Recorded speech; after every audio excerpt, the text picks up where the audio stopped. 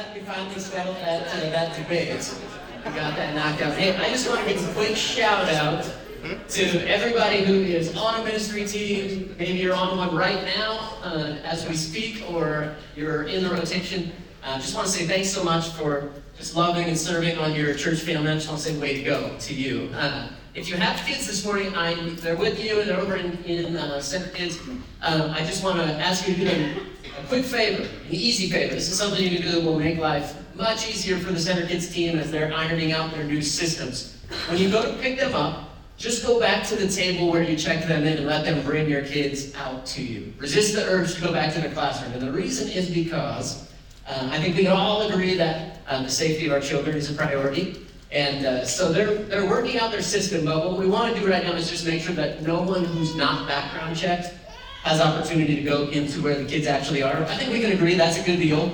So do them a favor. I also would just encourage you, if you're not a part of, whether you have kids or not, if you're not a part of the Center Kids team, think about doing that. You might say to yourself, yeah, but I'm not a kid person.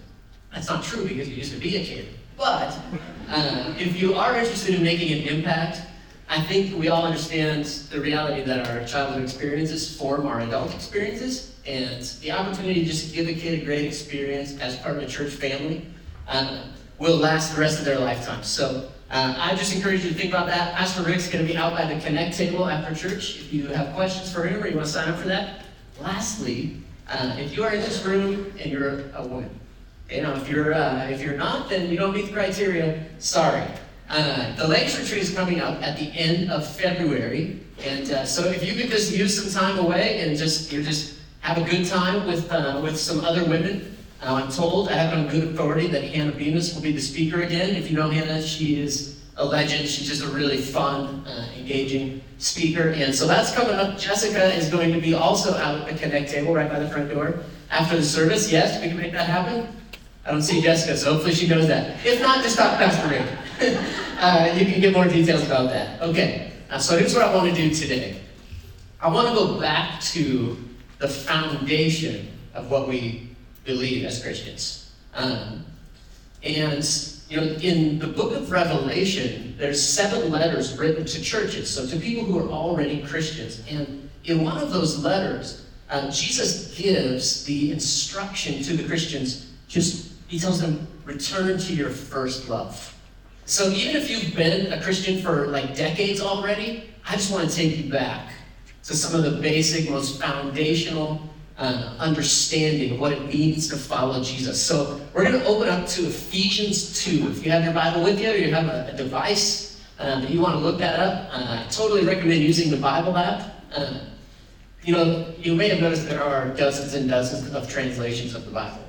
And it's because language evolves, is why there's constantly changes. Like the words that my generation uses, my kids are like, what's that?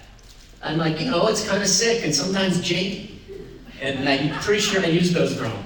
But it's busting, so, okay. Yeah, I have no idea. So language changes, right? And that's why you see different translations of the Bible coming out pretty often now in this day and age, because language changes faster than ever, because we have this little thing called the internet and television.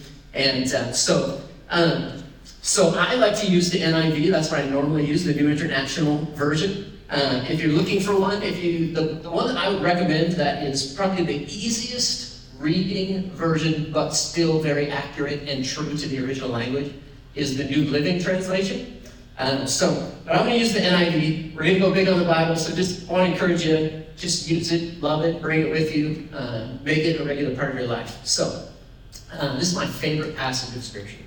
Ephesians 2, 1 through 10. I think it's the best passage of Scripture in all of the Bible. Now, you may have different criteria for that, but Micah, are you in here somewhere? Can I ask you to turn me down a little bit so I'm not ringing you as much, and I'll just talk louder? Thank you. I used this phrase last week. What you believe determines your actions. Can we get on board with that? Like, if you believe that the other car coming to the intersection is not going to stop, you're going to stop. But what you believe will determine what you do. So for instance, for some reason you felt like it was important to be here today. Maybe that was just to shut up a spouse. But for whatever your reason, whether it was a good reason or not, You felt like it was a worthy trade, and so you showed up here. So here we are. Your beliefs, they determine your actions, but they also determine a lot of other things in life. Your beliefs determine how you treat people. If you think that person's dangerous, you're going to act with caution. Your beliefs determine how you judge other people. Anybody ever seen someone else that sort of subconsciously thought, yeah, I'm better than them? I know you have, so don't raise your hand. Don't say, oh, Pastor Kelly, you're terrible. I think we've all done things like that. Your beliefs will determine your career choices, your attitude about money, how you spend. Your beliefs will determine the way you relate to other people, even your closest relationships. If I believe that I can trust you and that you're for me, that's going to influence how I act towards you. You really could say that what you believe, for the most part, determines your experience of life. Now, there's some things that happen that you have no control over, but what you believe, in many ways, determines your experience of life. So I'd say it's pretty important to get those beliefs right, isn't it? It's important to believe as accurately as we can. But one of the problems we run into is that not all beliefs are created equally. Like some of them are extraordinarily important, and some of them really aren't that important. But oftentimes we have trouble deciding which are which. That ever happened to you? So as an example, what's the best movie of all time? Go ahead, what do we get? Anybody? Top Gun Maverick. Top Gun Maverick. Wow, instant classic. Okay. Anybody else? Sound of Music. Okay, an actual classic. I like it. All right, one more. Anybody over here? Greatest Story Ever Told. What's yours? Evan Almighty. Also a classic. Well, I'll just set the record straight right now and say the greatest movie of all time is It's a Wonderful Life. Come on now. George Bailey's internal struggle is so compelling. And if you didn't get that one, that's okay. It's okay to be wrong. Now you know. It's probably an overstatement for me to say that it's the greatest movie of all time. It's totally subjective. And if you don't agree with me, it actually doesn't matter. Like what I believe is not that big a deal. Just what I believe about the greatest movie ever is what I believe and has almost no bearing on your life. But some people will take things that actually, they seem important at the moment, but in reality, they're not like ultimate. Like I have a friend, she's in her 40s, okay? This is not a young person. Her and her sister had this lifelong relationship that was completely severed a couple of years ago because her sister decided that if you're going to vote for the other guy for president, I don't think we should be related anymore. I don't think we can have a relationship. That's a little bit of a miscalculation on the importance of someone's belief, isn't it? The idea that your political affiliation is somehow more important than the bond of family. I kind of think maybe she just got caught up in something emotional right there and totally misjudged, in my opinion. There's a lot of beliefs that need to be discussed, maybe even debated, and then there's some that just need to be dealt with. Like, yeah, just agree to disagree. There's very few that actually are ultimately important, that are like, I'm willing to divide over this, I'm willing to die for this. There shouldn't be that many beliefs in your life that rise to that level. But what you believe about God should be on the top of the heap. And here's why. Because what you believe about God will determine what you believe about you, and what you believe about other people, what you believe about the world.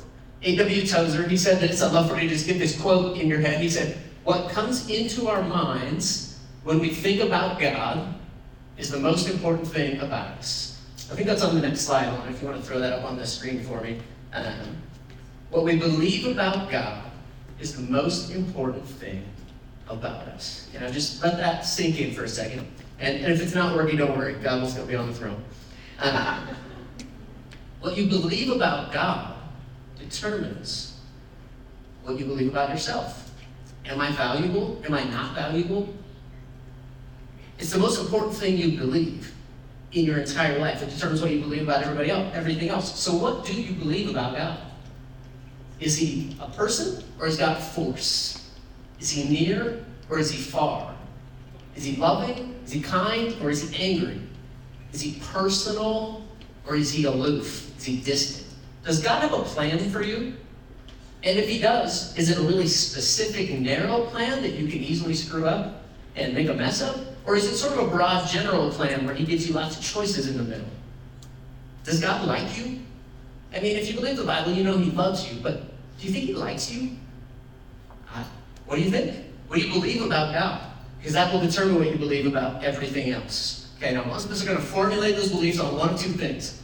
On what the Bible says about God, or on our own personal thoughts and emotions. Okay, we all came into this room with experiences that have made us who we are. We all have a natural disposition that has made us who we are. And so we're going to formulate our beliefs on God based on what the Bible says, something outside of ourselves, or kind of just on what we want him to be like. Psychology would even say you're going to formulate your view of God just kind of based on your interactions with your own father, which may be awesome, or it might be really terrible. But we run into this problem when we formulate our view of God based on ourselves. The problem is, if you have a view of God based on who you are, and I have a totally different view of God based on who I am, what happens when those things contradict each other? Like if I say God does love us, and you say God does not love us, who's right? We can't both be right.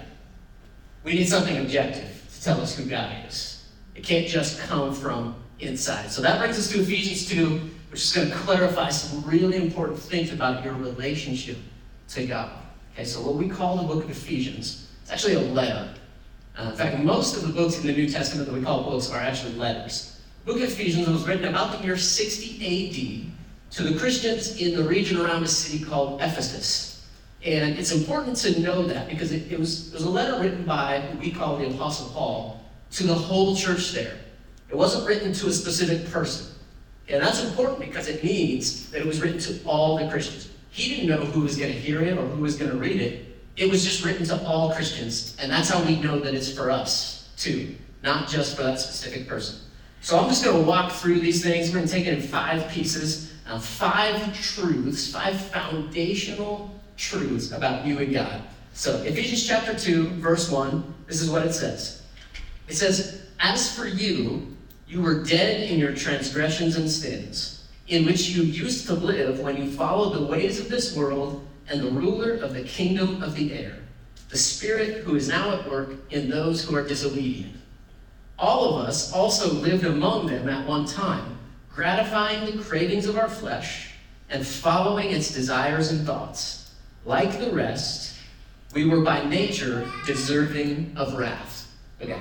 I don't know about you, but when I read that, I'm like, man, that's like lofty, spiritual sounding language. Like, makes sense out of that for me, Paul. So I'll just tell you the first truth about that, what it says. Evil is real, and I'm a part of it. We're just going to get to the bad part right off the bat, okay? We don't really like to talk about the ideal of evil, and honestly, when I encounter someone who does want to talk about evil, I have a tendency to kind of label them a little bit of a spiritual weirdo, and sometimes they are. It's just not like, it's just something that kind of creeps us out, and it feels weird, and it's not part of our daily vernacular, okay? But here's how we know. I'll give you a couple examples. Ways that we know evil is real. According to Education Week, there were 51 school shootings in 2022 that resulted in injury or death. Anybody cool with that? Does that feel okay to anybody? I didn't think so. Everyone knows that's a problem. Okay, now, if someone had an atheistic view of the world, there is no God. If they were consistent with their beliefs, what they would have to say is, well, that's not evil, that's just natural selection. Nature has decided the strong survive. Anybody okay with that? That's not a good answer. I don't feel okay with that. Neither does anybody else. No sane person would say that, because when you get right down to the real world stuff instead of theoretical musings, we all know evil is real. We can all feel it. If there's no evil, then why do people fly airplanes into buildings simply for the purpose of killing other people? If there's no evil, just natural selection? Makes no sense. When evil hits us hard enough, we can't deny it. Ephesians tells us that not only is evil real, but that we're all subject to it. He says, all of us lived among them at one time. I totally reject the notion that we're born good and become corrupted. I completely reject that notion. And I'll give you an example of why. The Bible says that we're born with a sinful nature. Let's give you a practical example. Well, my daughter, Hannah, right here, when she was just an infant, just a couple of months old, she was laying on the living room floor on a blanket, just being a pile of goo, because that's what babies do. And our son Micah, who was just a toddler himself, he picked up a toy lifted it over his head, and said, "Sorry," and then spiked it right on his forehead. You teach him that, sweetheart? I didn't teach him that. It was just in there. Okay? Now, Paul says you were by nature the object of wrath. It's part of our nature. And you could say, yeah, but he was just a toddler. He didn't know it was wrong. And I'd say, then why did he apologize? Because he knew it was wrong. We didn't teach him to do that. It was just in there. And I hate to say it, it's in you too. It's part of how we're born. He says, you were dead in your transgressions and sin. Not bad in your sin, dead in your sin. That's kind of worse than being bad. There's something really important here. He says, like the rest, we were by nature deserving of wrath. Okay, so the theological principle is that sin entered into the world through one person's decision. When Adam, specifically the Bible says Adam and Eve, when they chose their act of rebellion against God's way back in the Garden of Eden, all of humanity was infected, including you. I know. Welcome to Center Church. So glad you're here this morning. And we're born with a sinful nature, and because of it, Paul says we were by nature deserving of wrath. Some translations say we were by nature the objects of God's wrath. If you wonder why the world is such a mess and why life is just hard and unfair sometimes, it's because of that. That's the reason. Because sin came into the world and we've all been infected with it. By nature, we are dead in our sins, the objects of God's wrath. Okay, that's the bad news. That's the bad news. There's 5 of them, and we got the bad one out of the way. Okay, number 2 is much better. But without the bad news, we never know the good news, right? It wouldn't make sense. So my friend Andrew, he calls number 2, he calls it God's big butt with 1 T. There we go. Number 2, truth number 2 is I don't need to be better, I need grace. You don't need to be better, you need God's grace. Next verse 4, it says, but because of his great love for us, even though we were dead in our transgression and sin, because of his great love for us, God, who is rich in mercy, made us alive with Christ, even when we were dead in transgressions. It is by grace you've been saved. This is the good news. Okay, so here's what happened. Your status made a significant change right there. Because of God's love for you, he made it possible for you not to go from bad to good, although that's great too. If you want to go from bad to good, I'm on board with that. I think you should. But the shift that's made is that you went from being an object of God's wrath to being the object of God's mercy. You went from being dead to God to being alive to God. Okay, now think about that for a second. Apart from Christ, you're dead to God, the object of God's wrath. You just think about that logically for a second. Is there something worse that could possibly happen to you in all of the universe than being the object of God's wrath? I can't think of anything worse than that. That's about as bad as it gets. Maybe in this moment we're kind of in this climate-controlled room and you're like, yeah, once you stop talking, we'll crush some nachos and watch football. We're doing okay at the moment, but think about the idea of being the eternal object of God's wrath. The Bible says that every good thing comes from God. Here's what it means to be eternally condemned. Separated from God, right? Separated eternally from every good thing. From every good thing. That's bad news. Being the object of God's wrath is awful. To be under God's judgment.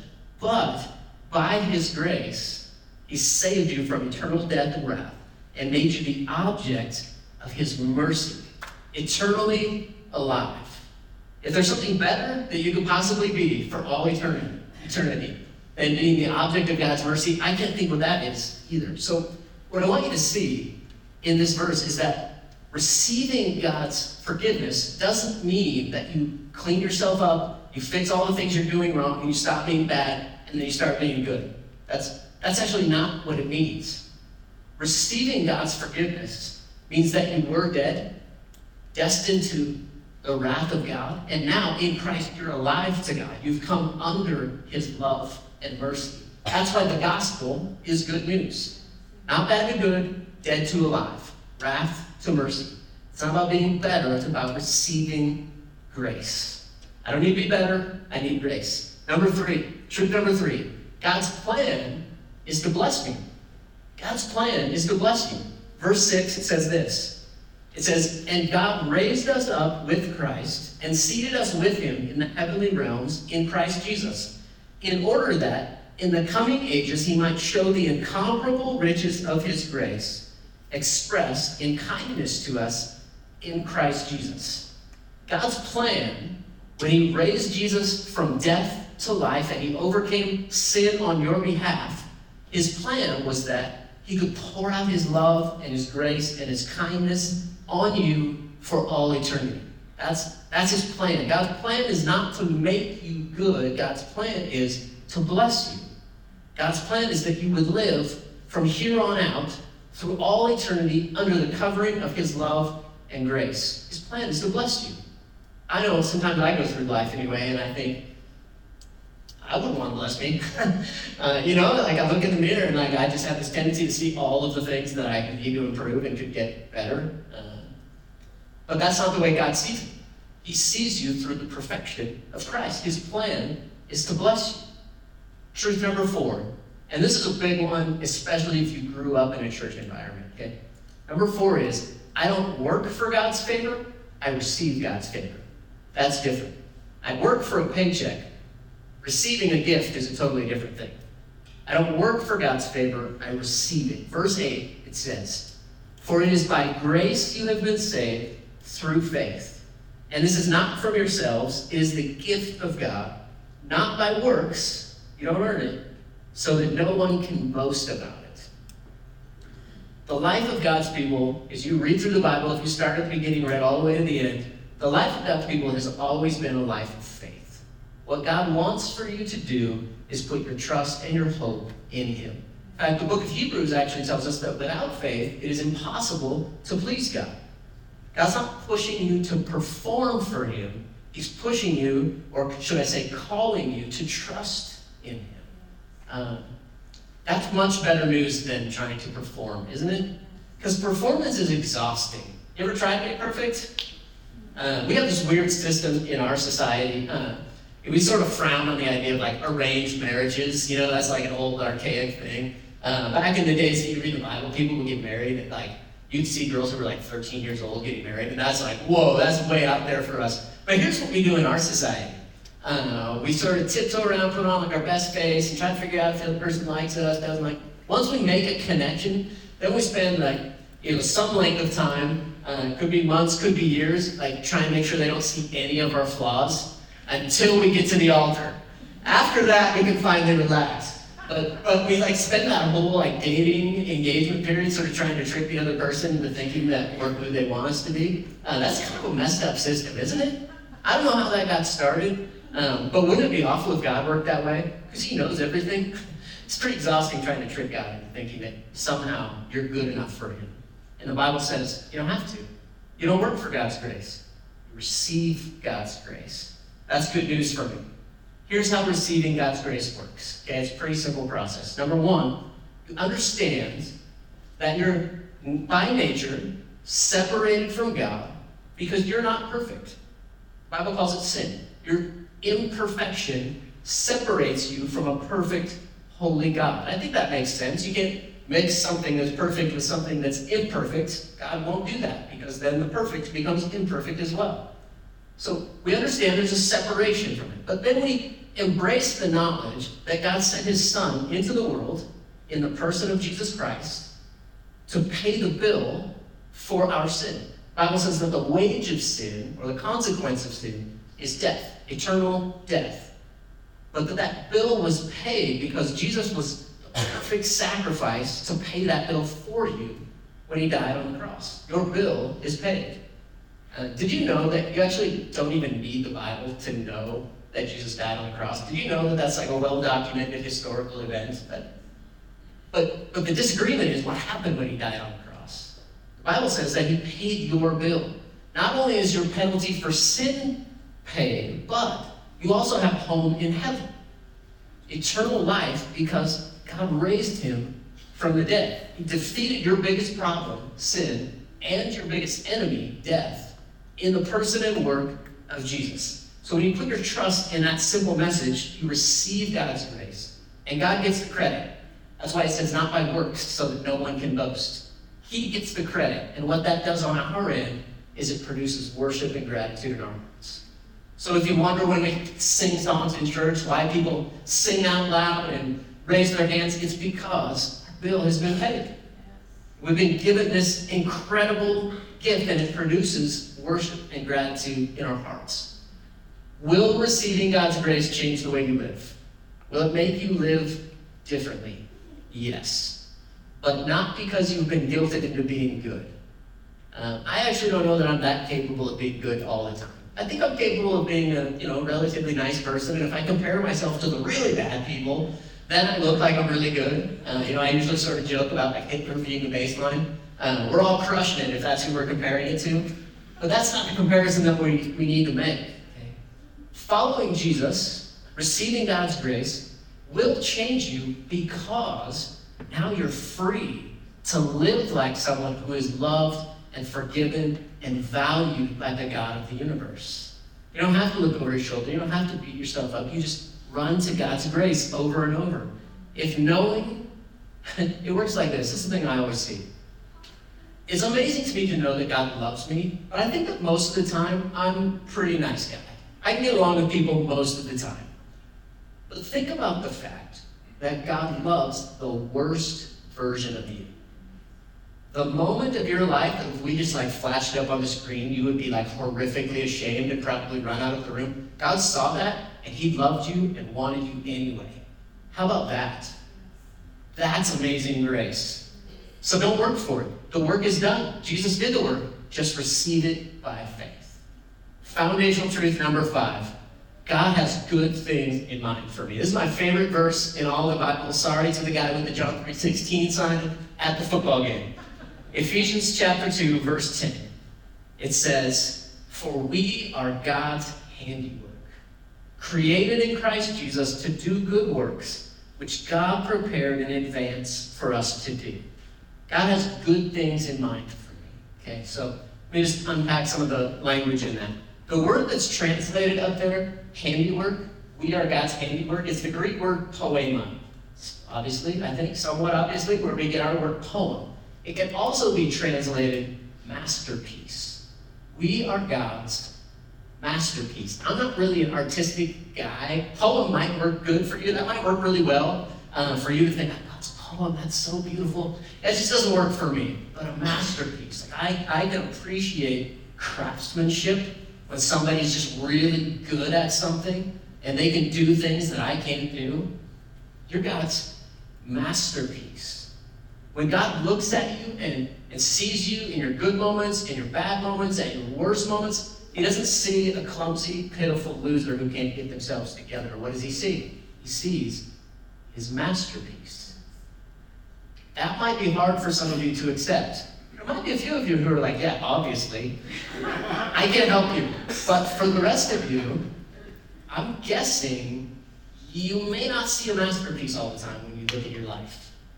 When you think about who you are and where you've been and what you've done and said and how you've treated other people, and you may not think of yourself as a masterpiece, but that's what God sees in Christ, because he sees you through the perfection of Jesus.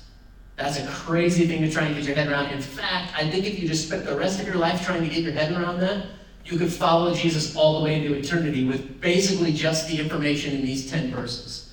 So hear me on this. No matter how far you've gone, God's grace goes farther. Okay? Don't give yourself the credit of thinking you have the power to screw it all up beyond God's ability to forgive you and love you and nurture you back to life. Okay? Don't give yourself that much credit. Don't fight God's grace. Receive God's grace. When he says we're created in Christ Jesus, the implication of that word in Greek is the idea of being recreated or created anew. In fact, some translations actually translate it, created anew. Jesus makes us new. Think about the implication of that. Your life begins anew when you put your faith in Christ. The idea that you put your faith in the knowledge that he paid for my sin. It's pretty amazing stuff. If you need to be made new, you can have a new start. If this is your 10,000th new start, you can have it. It's available to you. You can have it because God has good things in mind for you to do with the rest of your life. Through all of it, you're the passive agent. It's a free gift. God does the work. It says we're created in Christ Jesus to do good works. Not created in Christ to work, not created in Christ to perform, but to do good works. God has good things for you to spend your life on. He wants you to cooperate with his plan for you. He doesn't have a life of begrudging service to him in mind for you. He has good things in mind. Now, depending on your disposition and your background and just where you came from and your life experiences, it might be hard for you to think that God is good. He wants to lead me to life. But it says right there in black and white, he has good things planned for you. And he's always had good things planned for you before you were ever even born. He has a life of celebrating his goodness and mercy in mind. A life of being confident and secure because you know that no matter what happens to you today, tomorrow, the next day, the story ends well for you. He has eternity in mind. It all ends with you at his house. That's where the story's going. That's good news. He has a life of participating in his family. I don't think there's anything else that could bring all of these particular people into this room together. There are many of you that I know simply because of Jesus. He has a life of living under his grace and blessing in mind for you. And none of it is contingent on you being better.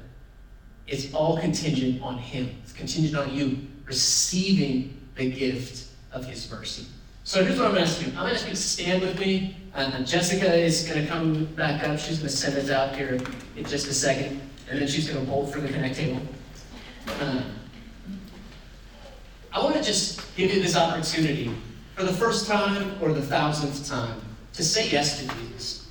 Because he's not asking you to work for him. He did the work for you. The cross does not have help on its own. Okay? Jesus did the work already. He said in Matthew 7, Pastor Rick quoted this verse earlier, Jesus said, whoever hears these words of mine and puts them into practice is like a wise man who built his house on the rock.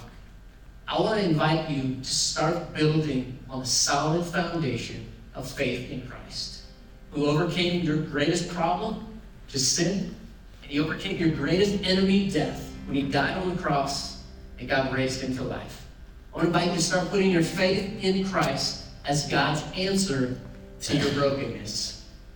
And then just know that you are accepted, that he loves you.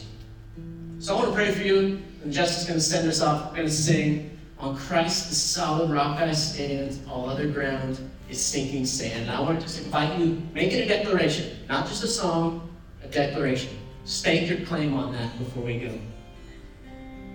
Lord, thank you that though we are broken, your plan has always been to redeem us. Your plan has always been to love us and bring us back to yourself. So you sent your son to pay the bill, to close the gap between us. And all we have to do is receive your grace. So God, we do that today. We just want to say yes to you again. Lord, thank you for your love and your mercy. God, I pray that by your Spirit and your presence, you would help us to know that we are your children, eternally loved and accepted by a good Heavenly Father. We pray through Christ. Amen.